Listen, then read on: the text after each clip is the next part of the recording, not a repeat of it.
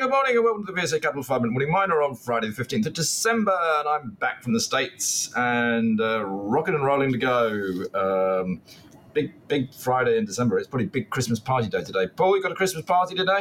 No, I don't have a Christmas party today. Do you have? No, I don't. Far too much work to do. Actually, I think everybody just wants to get this year out of the way. But look, there's quite a lot going on today, and there's quite a lot of sign of life. There's some fundraisings going on, which is always good news to see. So why don't we start with the two that I certainly spotted you might want to pick up. But first one hot off the press this week is Jubilee Metals has going to raise £10 million. Yes, Jubilee Metals, hot off the announcement they made earlier this week that they were going to pick up this big copper tailings project in Zambia. They have announced a build to raise £10 million in order to make the down payment on that agreement, as well as to gather the first parts of the working capital in order to begin the assessment of those dumps and tails for eventual production. So it is something they have not too much difficulty in raising, given the grade of these dumps being around 1.5% is the initial estimate from what they think might be there, and the share price offered will be at 5.5 pence per share. Yeah, it is 5.5 pence. Actually, this company is nearly a £200 million company now. I have a lot of time for Leon Kurtz. He's very smart, very difficult to get hold of and talk to, which for a £200 million company is actually quite surprising. I also noticed he brought on Berenberg this time to help do this placing. The problem he's got, of course, is that it is a 200 million market cap, but the share price since the sort of peak of the commodities boom, I suppose, in about 18 months, sorry, 2.5 years ago, let's call it that way, i.e. May 21, when it peaked at about 22p, it has come all the way back down now to sort of 5.9p. So sadly, shareholders haven't done well out of it. But I suspect, it's fallen back a long way. Probably those in this placing will do quite well. I'd be interested to see who actually did take stock in this one. Anyway, yeah, look, well done, Jubilee, getting some money away, still growing. It's becoming quite a big company. Now, the other one was one we all regularly talk about, Atlantic Lithium. They've raised a bit of money down in Australia, haven't they? That's right, and it took them less than 24 hours to do it, at least from the purposes of announcements, regulatory announcements wise. They opened an offer yesterday and they closed it first thing this morning here, $8 million Australian raise here in an accelerated book build. The offer price on the shares was 44 cents Australian, or equivalent to 23.35 pence per share. And the funds are going specifically toward working capital and on activities agreed under the grant of the mining lease on Ewoya there in Ghana. So just topping up the coffers in this particular case.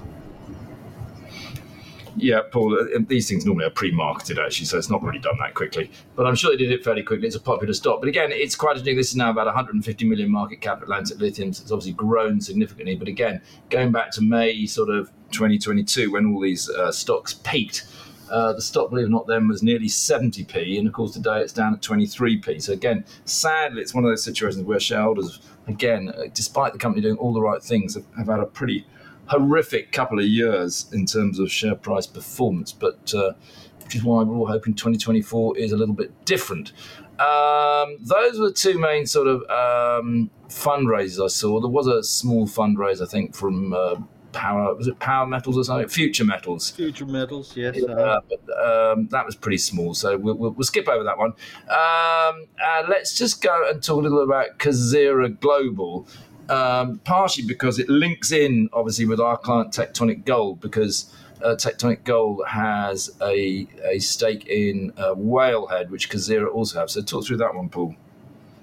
Yes, Kazera announced their annual results. This is for the year ended June 30, and the key point there from that annual statement is they did turn a profit last year, $6.5 million here roughly around that was the fact that they had sold off their tantalum project in Namibia for some capital returns here. They ended the year at June 30, 750 cash. They are focusing now on their mineral sands and beach diamond licenses that they also have there in South Africa and Namibia.